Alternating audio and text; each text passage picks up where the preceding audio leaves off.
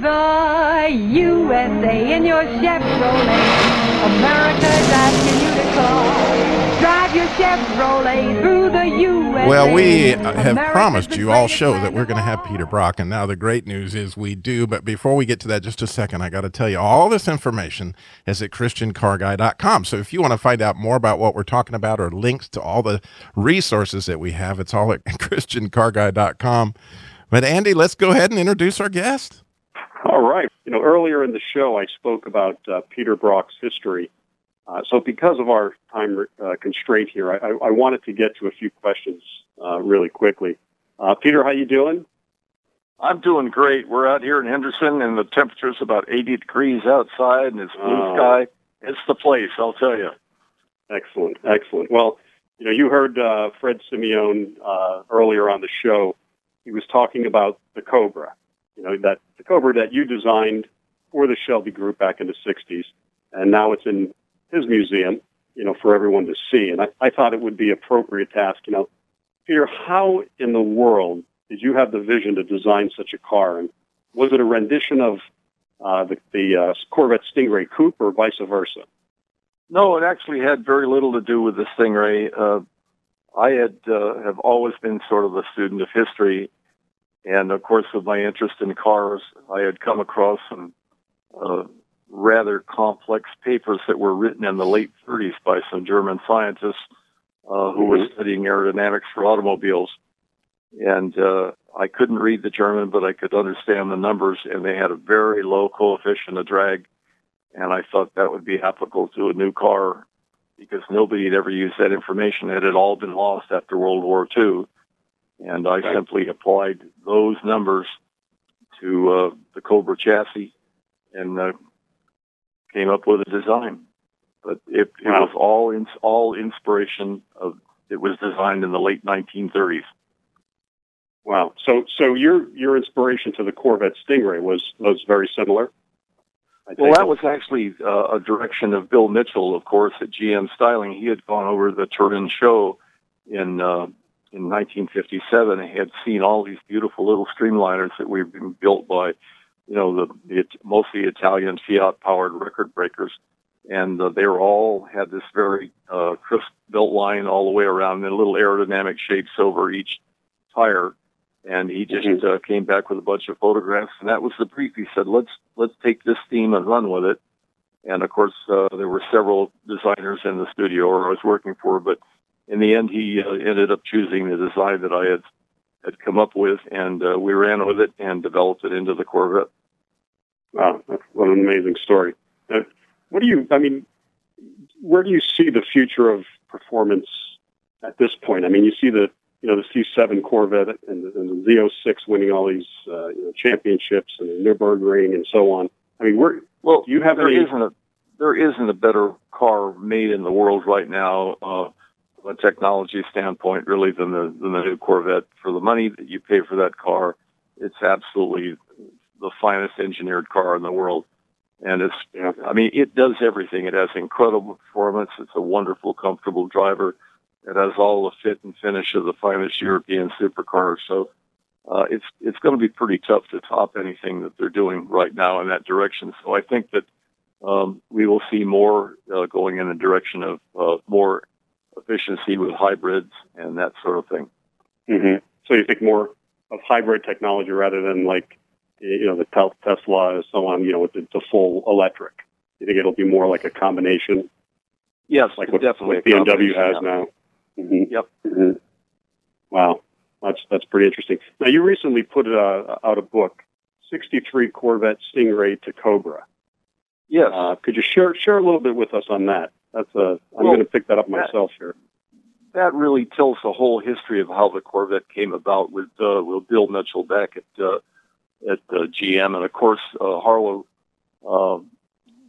Curtis was then the president of General Motors, and they had decided that they'd make a industry-wide ban on all performance and had cut off all development on anything having to do with performance. But Bill Mitchell was just coming into his reign at GM Styling, taking over from the previous years that had been all pretty pretty bland stuff. And Mitchell decided that he was going to change the whole look of GM styling, but he had Harlow Curtis in the way. So he decided that he would build the Corvette in secret. And he couldn't take it upstairs to the main design studios with Chevrolet. So he took it downstairs where all the young interns were working in the studio I was working in. Oh, wow. And it gave us that brief to design the car. And based on what he had learned over in Italy at the Turin show, and from that, we developed the first prototype, a Corvette, which eventually became the car. It took 6 years from the original sketch that I did in November of '57 till the time it finally came out. So it was in '57. You said '57. You were designing the '63 Corvette. Exactly. Yes.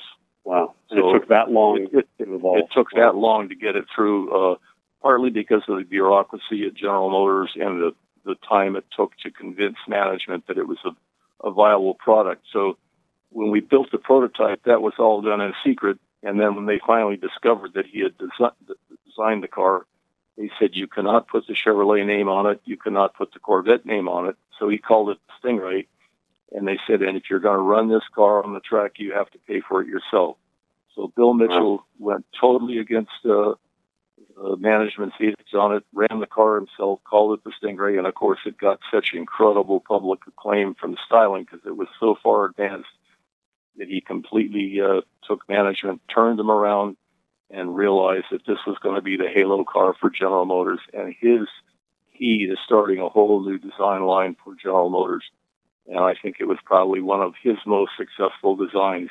He did dozens of great cars, but that was the car that really made Bill Mitchell was the Corvette Stingray '63. So I mean, with all your accomplishments, I mean, you probably look at yourself and say, yeah, it's just a normal day at the office. But from our perspective on this side in the racing world, and you've been a role model of mine for years, racing one of your partners, Jim Fitzgerald's car. What's your biggest accomplishment?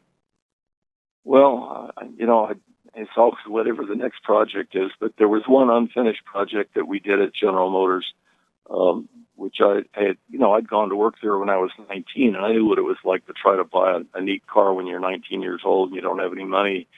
You have to go out and buy a used car, and you weren't going to work on it yourself, so you don't have tools or a jack or anything like that. So I explained to the idea of building a student car because with the efficiency that they've got in numbers, the economy of scale, we could build a beautiful little car for $1,000 that any student could buy. And so we made a couple of prototypes like that, and it was a fabulous car. That's great. And we got as far as building them full size. But Harlow Curtis came along and looked at it and said, no, we don't build small cars at General Motors, and that killed the project. But that was probably the most exciting project that I was involved in, and nobody ever got to see it. That's great. Well, Peter, you've done many tremendous things in your life so far, as I mentioned, and things that literally shaped the history of the automotive world, especially the racing world. I mean, again, you're one of our role models. The Daytona Coupe did that, I'll tell you, because it's been the only car that the ideas of aerodynamics have transferred over to today's car. I mean, you look at a Toyota Prius, for example, and that's a Daytona Coupe. It's a little aerodynamic shape with a chopped-off tail at the back. And that's the most efficient package for that size. No matter what you say, I still can't buy a Prius. I'm sorry. But Peter, no, buy the Honda version. Thank you so much. You bet. Peter, thank you for being on the show and sharing your stories with us. I really appreciate it. Oh, wow. It's been an exciting show all the way around today on the Christian Car Guy Show. I'm so thankful, Andy, that for these amazing guests that you've lined up for us, how God's blessed us. So, again, we thank you all, and one of the ways that God's blessed us with you, the listeners, those of you who have had a chance to share with us today.